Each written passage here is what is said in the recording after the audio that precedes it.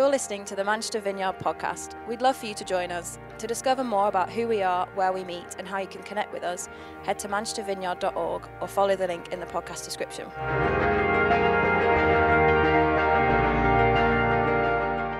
We're right in the middle, if you're joining us this morning, on a series that I've been speaking on the gifts of the Spirit. And if you've missed any of them, I'd encourage you to catch up online, because I'm speaking in a series, and I think this will make more sense in the context of the series. We've based it around a little passage in Romans 12. And ultimately, the gifts are an expression of the grace of God, and they're often developed in a climate of risk-taking and a willingness to fail. And I'd say the church, often in smaller settings as well, small groups are often the place to learn to use those gifts and to grow in the development and the exercise of them, but also that they're intended, that they're not just used in here, they're used out there in the real world, in the real environments and places that we interact with people, to bring glory to God and to extend his kingdom, to bring his reign and rule in those environments. But before I launch into the one we're going to look at today, I just wanted to share with you a few reflections, really. I am so excited at the minute by what I'm seeing God do among us. I just keep hearing stories. We heard it last night at the welcome dinner, stories of lives changed, stories of people interacting with Jesus, sometimes for the first time coming to know him, falling in love with him, people who've had years maybe away from have lived from a place of religion and now are coming to an expression or an understanding of a relationship with the living God. And we've just kind of come to the end of Alpha. We'll do it again fairly soon, I have no doubt. But they extended it by a week because the demand from the people on it was so high that it was like, they want more, let's keep going. And normally with Alpha, when you run it, you see a load of people come at the start, and then it starts to wane off a little as people drop off week by week. This one's grown week by week. And there was an incredible demand to just talk about Jesus. Can we just talk about Jesus? Which is like, yes, we can. And I think it's amazing what God is doing. There's people who are coming to faith, people who are reconnecting with Jesus, or people who have been stirred to fully explore that, which surely we would just cry, Lord, more. We long for that to be among us. And I love what we're seeing the Father doing. And I think there'll be some of you who have joined us here the first time who are asking questions, who are exploring, is there a God? Is there more to life than I currently know or see? And I want to say, yes, there is. Don't step aside from that. Press in as hard as you can towards it. And just as I continue this series on the gifts, I wanted to tell you that something that happened to me last Sunday night. So last Sunday, Steph and the girls had gone away for a few days, and I had a list of jobs as long as my arm that I was going to try and achieve with the spare time that I had. And I set about tidying the garage on the Sabbath. Those of you that are appalled, I also tidied the loft. So thankfully we're under grace, not law. But I worked pretty hard until fairly late in the evening. And I sat on the sofa, and I had my standard Sunday night conversation with God. Lord, what shall I speak on next Sunday? I'd love it if we could have that dialogue starting on a Sunday night, because then I have a bit of time just to pray about it and let it percolate before actually writing it. And then I remembered, we're doing this series. I'll just do the next one in the series. I don't really need to give it too much wrestling. And then I remembered the next one in the series, and I thought, oh yeah, I've decided not to do that one. And then as I'm kind of lying there, partly in exhaustion, I just heard back in my head, why not? And I thought, well, what do you mean, why not? Because I'm not. I don't want to do this one. And I'm sorry if that sounds irreverent. I'm just being honest. That's kind of the conversation I felt I was having with God. But then I started probably overthinking it. I was thinking, am I having a conversation with God? Or am I having a conversation with myself that has got an opposing view that is quite strong on the other side? And so then I've gone off just for quite a while thinking about, how do you hear from God? What are promptings of the Holy Spirit? Is this a conversation with God, or is this just a conversation with my mind, with myself? And I got lost there for quite a bit. How do we hear God speak? Well, we normally hear him just through the gentle promptings of the Holy Spirit, which sometimes can just be a slight voice inside you that you know is him. So anyway, I've gone through all of that, and I've got back on track, and I've got back to thinking about this talk. I'm not doing that one. So there's then this long pause. Why not? So I had a long pause myself and thought, well, because it's not right for the church at the minute. Well, what do you mean it's not right for the church at the minute? Says who? Well, me. So then there's this even longer pause, and I'm like kind of slightly lost then, thinking, should I just put Netflix on? And whose church is it? Oof, well, it's your church. So who says it's best then? I don't know, it might seem irreverent to you that the Lord was speaking that way, but that's the conversation I was having. And I kind of said, fair enough, but I don't want to do it. And anyway, this goes on and on and on and on and on. And I did go to bed, but it kind of trickled into Monday. And by which time I've started to repent of a horrendously stubborn attitude and said, Lord, I think you're saying I should do it anyway, so I'll do it anyway. Now, that's not to say, you know, sometimes I've heard people say, I've heard from the Lord. This is a word from the Lord for you. And what they say is, I would say we hear in part. And so a lot of that discussion I was having with the Lord, I'd say was in part. It's just a reflection in a mirror. And I think it's really dangerous when people say, I've heard this from the Lord is saying this, and they kind of use it to hurt people. Oh, the Lord has told me to tell you this. That can be a dangerous place to be. But it wasn't like that at all. It was just this back and forth, honest conversation. And I kind of wanted to say that to you this morning before I even started, because what I wanted to say is I wanted to skip this one, but I felt the Spirit of God convict me, because I want to talk about giving.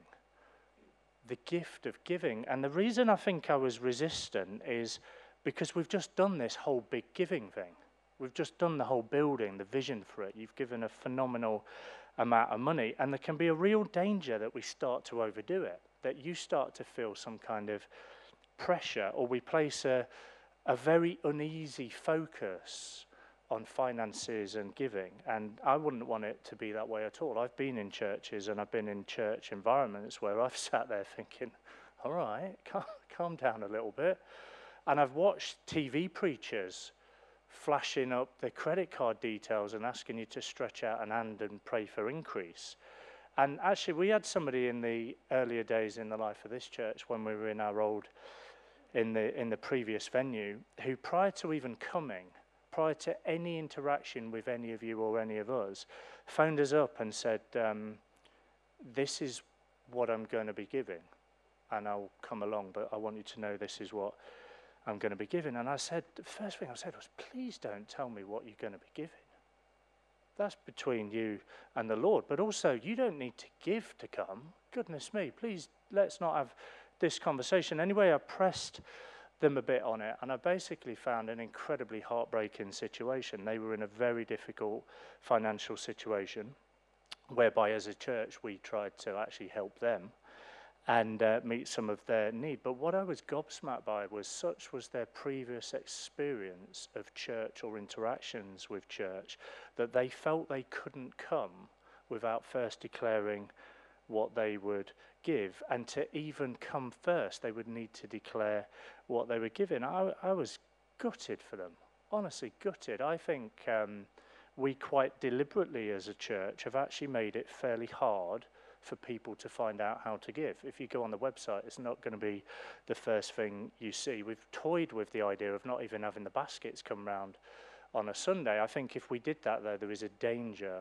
that we lose the intentional reality of the mindset and the heart and the sacrifice of doing that. But I just wanted to say, whatever I say this morning, don't feel pressure, don't feel obligation, don't feel manipulation. I think it's horrendous, and it's not who we want to be. I try to rarely talk about this, and when I do, I try and do it in the most sensitive way possible. So why am I going to talk about this? Well, this is a huge part of our discipleship. a significant part of our discipleship. And it's a spiritual gift. I think it's healthy we see this as a spiritual gift. And I would be robbing you, excuse the pun, I'd be robbing you if we didn't discuss it today. This is a gift. This isn't just a thing. This isn't an obligation. This is a gift. And ultimately, the gifts are an expression of God's work and God's grace in our lives. It may surprise you to realize just how much the Bible talks about money. There's over 2,300 verses on money, wealth, and possessions. Jesus spoke more about money, roughly 15% of his preaching, 11 out of the 39 parables. It was his, probably actually his most talked about topic.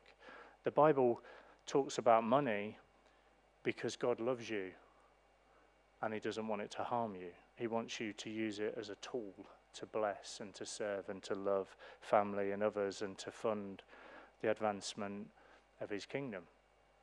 Money is important to the extent that how we think about it will affect how we act and how we behave with it. Taking that one step further, how we think and behave with money really reflects our heart and our spiritual health. When we hoard money, when we're envious of others' money, or when we spend money that we don't have, debt, we get ourselves in a bit of a mess. Jesus presents us with a clear choice. He says, Matthew 6:24, no one can serve two masters. Either you will hate the one and love the other, or you will be devoted to the one and despise the other. You cannot serve both God and money. Jesus spoke about money not because he was obsessed with it or that he wanted us to have lots of it, but because he knew that money was a significant heart issue and that it's one of the most likely reasons that we would struggle to follow him or give up following him. Matthew 6:19 says this, it says, do not store up treasure here on earth for yourself, where moths and vermin will destroy and where thieves will break in and steal, but store up for yourself treasure in heaven, where the moths and vermin do not destroy and where thieves do not break in and steal. For where your treasure is, there your heart will be also. Let's just read the passage. We've looked at it a few times over the last few weeks, but Romans 12, jumping in at verse 6, says this. It says, in his grace, God has given us different gifts. In his grace, God has given us different gifts for doing certain kinds of things well. So if God has given you the ability to prophesy, speak out with as much faith as God has given you. If your gift is serving others, serve them well. If you're a teacher, teach well. If your gift is to encourage others, be encouraging. If it is giving, give generously. If God has given you leadership ability, take the responsibility seriously. And if you have a gift for showing kindness to others, do it gladly. Don't just pretend to love others, really love them. Hate what is wrong, hold tightly to what is good. Love one another with genuine affection and take delight in honoring each other. Let's just have a little look at that and unpack it as we look at a few things. But I want to start with generosity. The passage says, give generously. So what is that? What is it to be generous? My mind often takes me first to the place when I think about what something is to what it isn't. What isn't it? Well, it's not being stingy. It's not begrudgingly. It's not, oh, because I have to. It's not, oh, I'm just going to do the minimum just to get by. It's not, oh, I'm not even doing it anyway.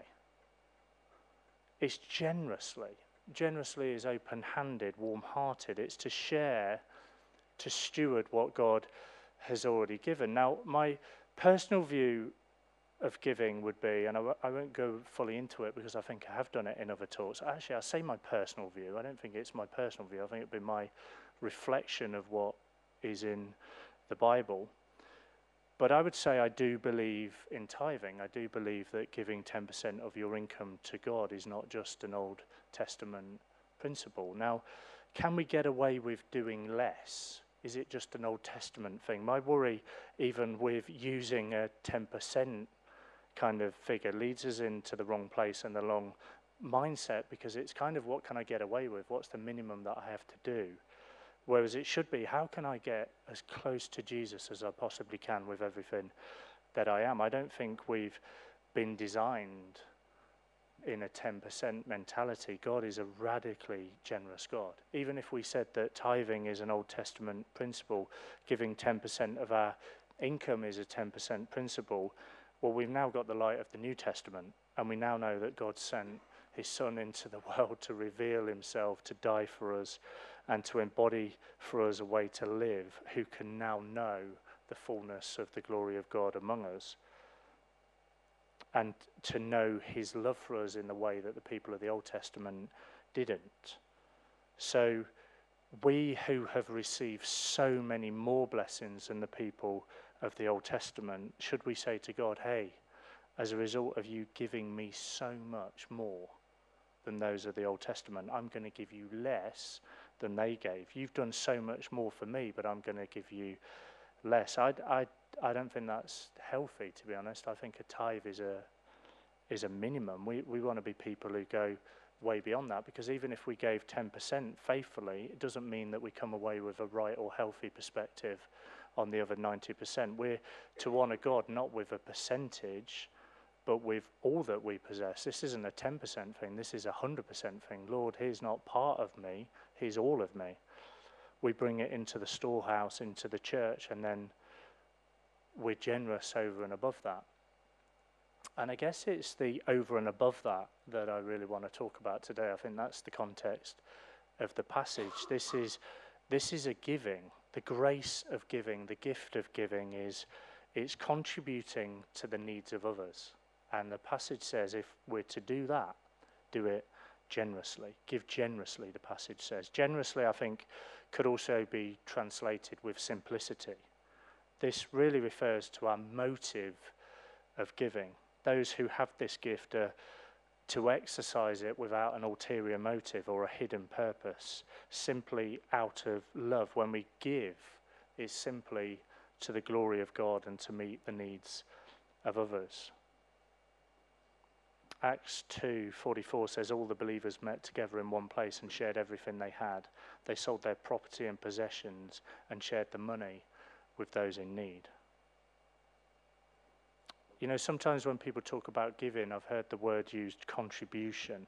It's really the ability to see financial need and to step in to help meet that need in the lives of others. And as Paul writes here, to do that requires generosity. Giving generously does not require somebody to be wealthy. It can be a mistake, I think, to think that way. But each of the gifts that are mentioned so far, I would say, are everybody's gifts.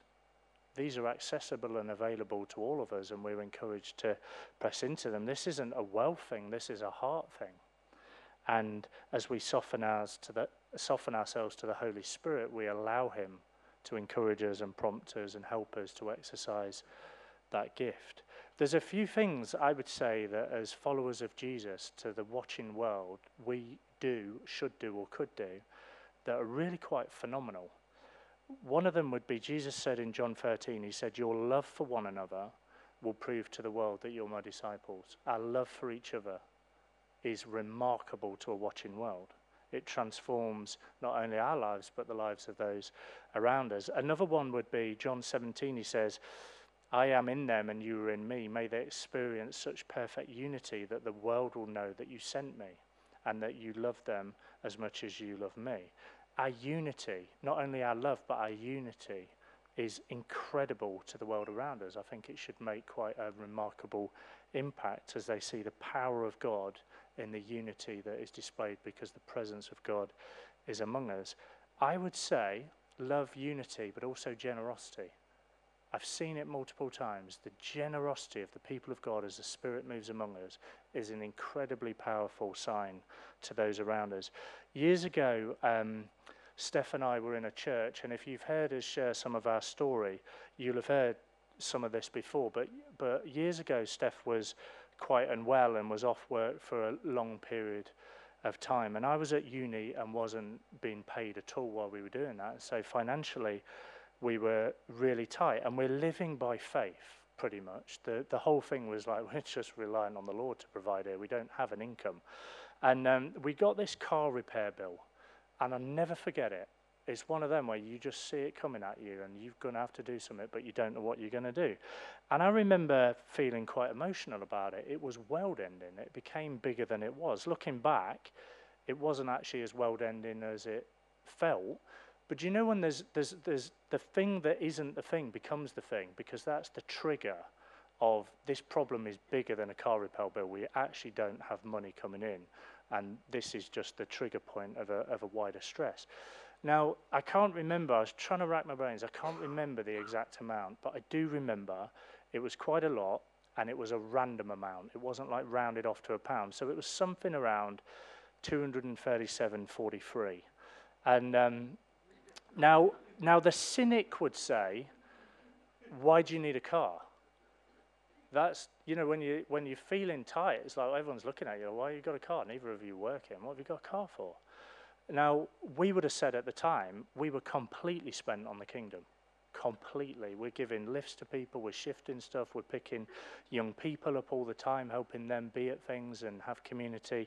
Losing the car didn't seem the right option, and we didn't feel that was right before God. So we prayed. I'd love to say that we prayed a well-measured, balanced kind of prayer. You know, Lord, what do you think? How are you in this? It wasn't that kind of prayer. It was like a panic prayer. It was like, help, help, help, help, and please help quickly kind of thing. Else, if you don't help, basically we're stuffed. So it was like, that was my panic prayer. And in those moments, the full reality of it crashes in. You know, you just become consumed by the weight of it. And for those of you that feel the pinch or the pain of finances, you'll know what that's like. It's often not the wider picture, it's the little thing that can just tip you over the edge, and it becomes very all-consuming and quite claustrophobic.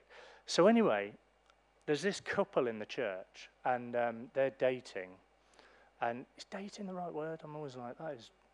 My granddad would say courting. I'm like, please don't use that word. But anyway, they're like seeing each other, however we want to word that. And anyway, they hadn't had a conversation, but they'd independently decided to stick some money through our letterbox. Now, I just need you to know a few things about that. First one is they hadn't chatted about it. So they hadn't had a conversation with each other at all about doing that, let alone what they might give. Now, the second point was they didn't even know we had a need. So they're giving generously, but they're not giving to a need. They're just giving generously, and they haven't had a conversation about it at all. Now, what I want to say is there's the first miracle. It's the prompting of the Holy Spirit to be generous, and the outflowing of that is the gifts, because they're his gifts that he gives. It's just generosity expressed as a gift. Now, so we open an envelope, which I had at that time a fear of opening envelopes, because normally they're bills. When you're under it, you're like, oh, here's another bill. They're all online now, but at that time it was like they're coming through the letterbox. So I'm ready for the next bill, and it had a random amount of cash in the envelope. Now, I remember having a debate with the Lord. Please don't judge me, I'm just trying to be honest. It's not a great debate. It's kind of like the one I had last Sunday night, but I've got two things going on my head. First one is, Lord, if you're going to give a gift, don't you round it up or down? Like, this is a random amount of money. And the second one is, I'm slightly more ashamed to say, but it's just the truth, is, thank you, Lord, but it's not enough. Like, what? If you're going to do it, aren't you going to do it? And I know that's a really bad attitude and incredibly ungrateful. Please forgive me, that was years ago. Anyway, I open the second envelope, because there's two, and it's not a bill, there's a check in it, for another very random amount, which starts to make sense until you get your calculator out and you realize it's to the penny of the amount we needed. Absolutely to the penny. Now, there's a few things that start happening in your mind. Firstly, you start feeling very sheepish about your attitude when you open the first envelope. Let's just kind of skim over that. Now I've told you. But the second one is any doubts that you've got over selling the car, they've kind of gone because the exact amount has just come in. But thirdly, and this is the one that is kind of life-changing, is your faith goes through the roof. Your faith of what God is capable of. Because when you're faced now, we face this many times, whenever we're faced with a financial decision, even like going for the building that we went for. We're like, well, Lord, as long as you've said it, it doesn't really matter because you know what you're doing. And I still remember, I just go, God, you are faithful, you are faithful, you are faithful. All-seeing, all-knowing God, we have no choice but to bow before you and trust you. Now, they gave in a way that we actually knew it was them that had given. And so when we told them the story, how encouraging and incredible it was for them, but then hearing their story of how they both sensed to give random amounts and going on a journey of this feels really silly to give 30 odd p as a wider amount in an envelope. What an encouragement for them. Giving is a gift. Generosity is a gift. And we're called to exercise that gift, and it takes risk.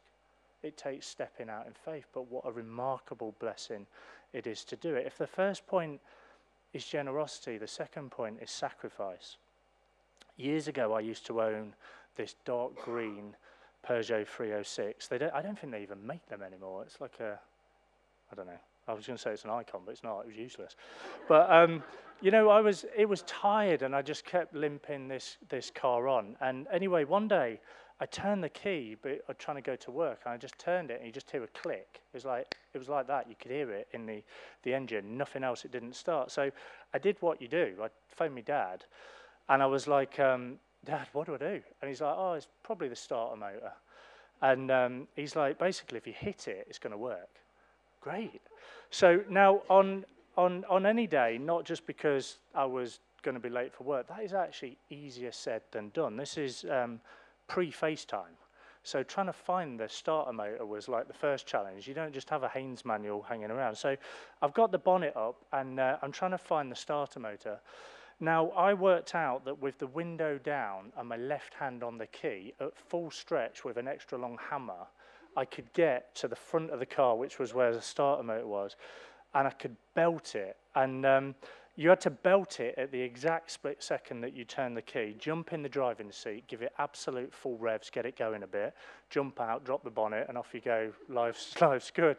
And I had to do that every time I wanted to start the engine, whatever the weather. So even if you stall at the traffic lights, everyone's like, what's this guy doing? Window down, bonnet up, hammer out, smack the thing. And okay, I'm not into like crowd participation because it's not good for you. It makes you feel awkward, particularly if you're new. But how long do you think I did that for? 2 years. 2 years. And the only reason I stopped is eventually I couldn't do it anymore because I'd whacked the start and motor so many times I actually smacked a hole through the front of the thing because it had worn the metal down. So with my dad, I go to get a spare starter motor from the scrap heap. Guess how much it cost, including fitting? Actually, that's a trick question. There was no fitting bill because I did it with my dad because he knows how to do that thing. He was a car mechanic. £8. £8 for the starter motor from a scrap heap. £8 would have saved the most ridiculous behaviour for 2 years. Now, I just kind of thought, you've kind of got the story, but you haven't really until you realise every morning. Do you think how many times you stop your car at the supermarket, at the petrol station, when you're a young, irresponsible driver that seems to stall at every set of traffic lights? Every time you turn that engine off, window down, bonnet up, hammer out the boot, smack it, turn the kit. It was ridiculous. Jump in, rev it up, well, bonnet back down. I'm like, 2 years for £8. I'm embarrassed to tell you. You know, to give and to give generously involves sacrifice. I didn't get the starter motor fixed because in my head I'd built this up to be a huge amount of money. I'd placed like a fear over the repair cost. The sacrifice was going to be too great. How will I ever afford it? I'll just keep whacking it with a hammer. You know, fear, I would say, has been, always is and always will be one of the principal enemies of a growing faith. Not just around finances, but fear will affect the growth of your faith. It's got a way of clouding our thinking and it has a way of obscuring the facts. You may know precisely how God would want you to handle your finances, but fear has the potential to freeze you in your tracks or send you down another path completely. It's important to remember that fear and faith go hand in hand. You know, by nature, when you pursue a growing faith, you increase your exposure to potential fear. You may have decisions even this week you've got to make. Actually, stepping out in faith, you'll see a quick obstacle of fear. But fear and faith live in parallel in our lives. Uncertainty is an essential element. It's an ingredient for both. Without the element of the unknown, actually there can be no faith. It's in the moment of faith that we learn to rely less on ourselves and on what is seen, and we lean more on God. Faith is the key component that kind of bridges the gap between the two. But also in that moment of faith, we're most vulnerable to fear. Many of us would know how we'd like to give, how we'd like to be generous, but often fear can kick in before we have time to bridge that gap between fear and faith.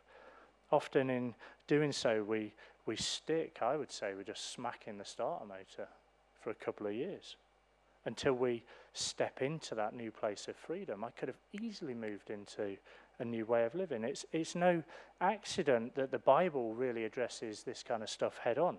There's no drought when it comes to verses designed to help us let go of our fear and to embrace God and his God-given calling to us to be generous stewards rather than fearful owners. I think that's really important to grasp. That's who we're supposed to be. We're supposed to be generous stewards, not fearful owners. God's nature is to replenish the stores of those that strive to be faithful conduits of his kingdom work. If I can put it another way, the thing to fear isn't giving away too much, it's sowing too little.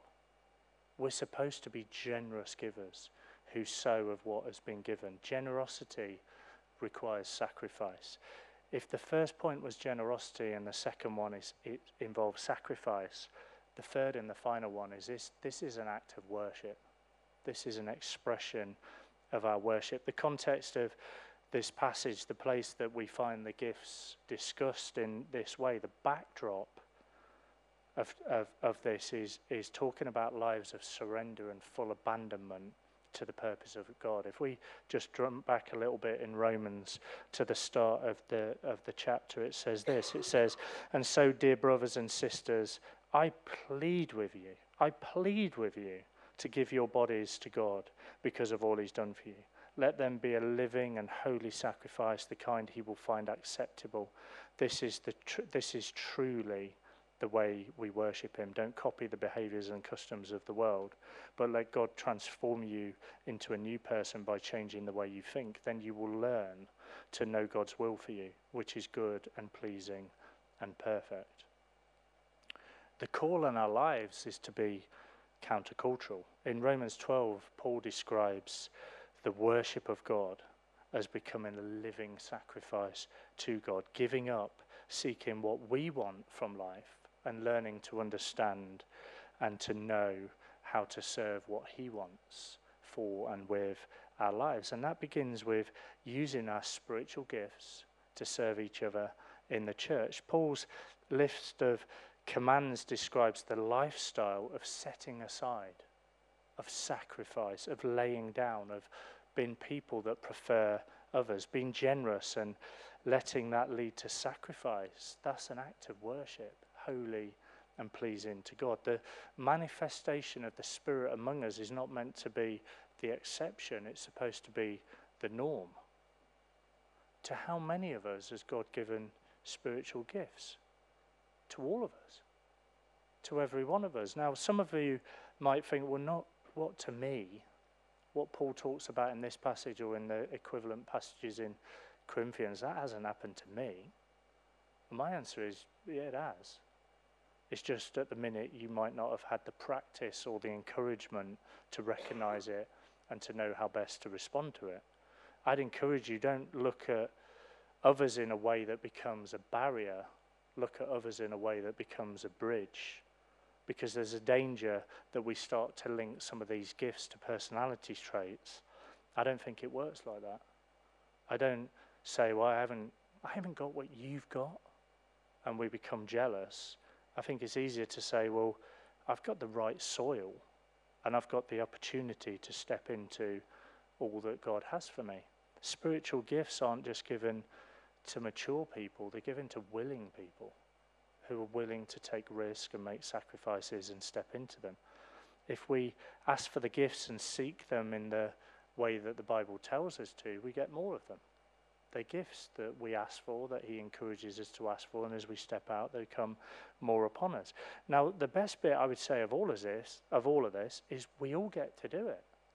This is an all of us thing. Honestly, I'd encourage you to go and be more generous this week, but not just this week, for the rest of your lives. Be generous. It'll involve sacrifice, but that in and of itself is an act of worship that is holy and pleasing to God. As we speak the words and do the works of Jesus, we're to train and equip others in the process, giving away all that we've learned along the way so far, because the message of Jesus is the words and the works accompanied by the power of the Holy Spirit. So foundational to it. This isn't an us thing.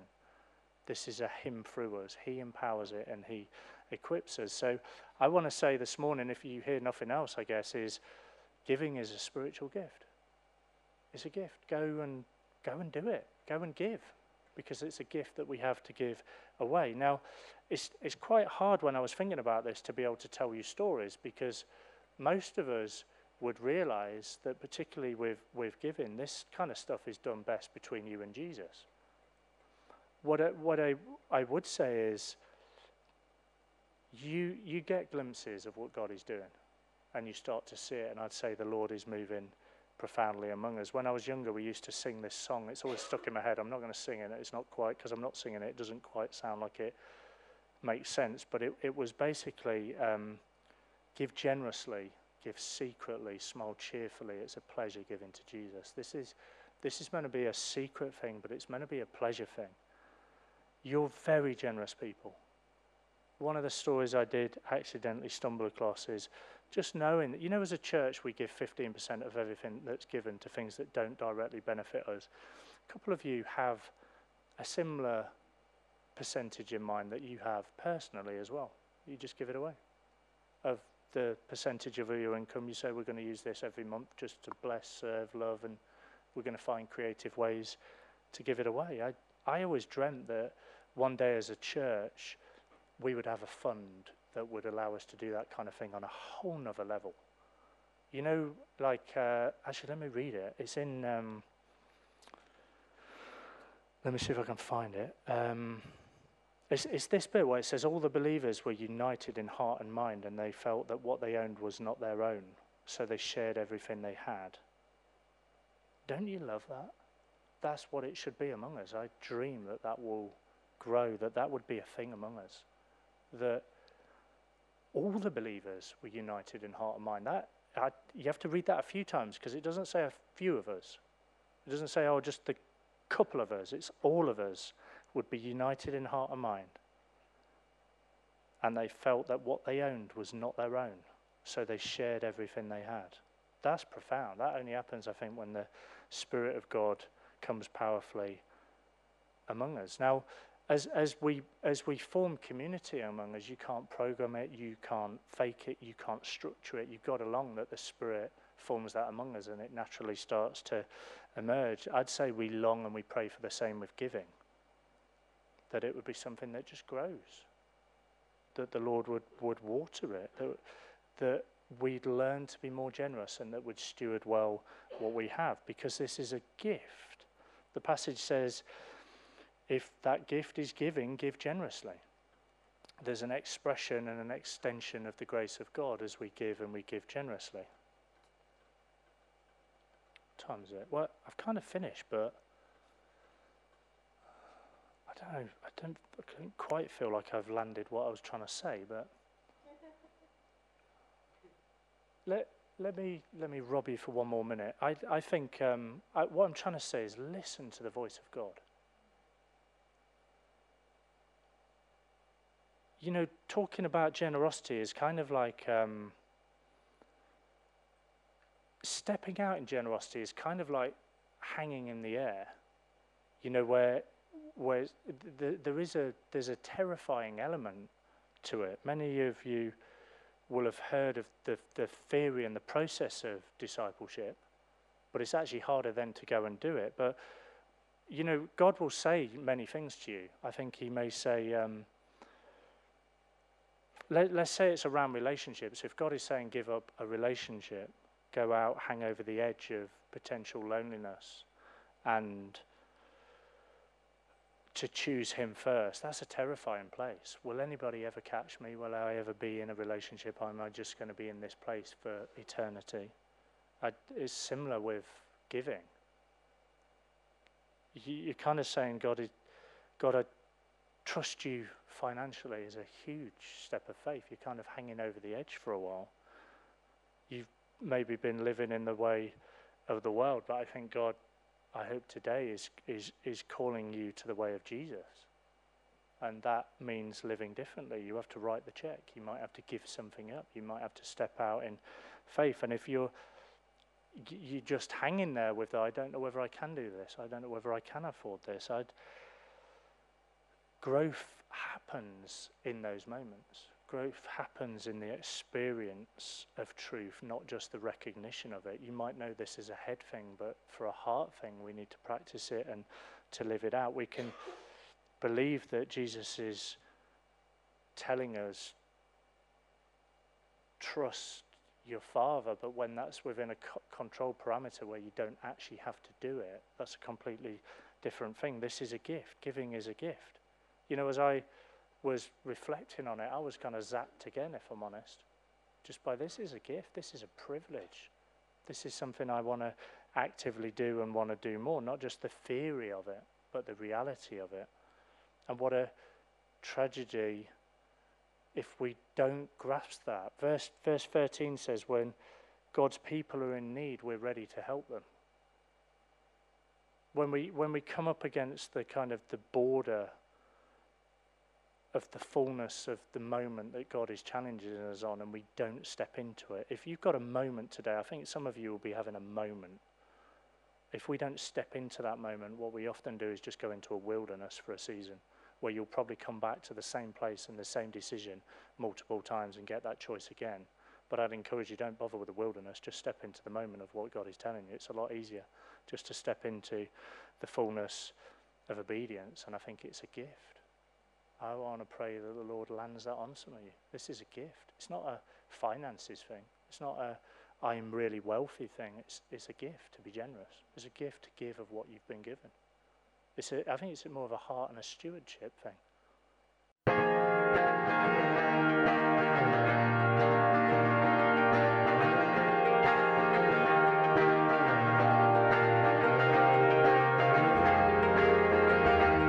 Thanks for listening. To find out more, head to manchestervineyard.org or follow the link in the podcast description.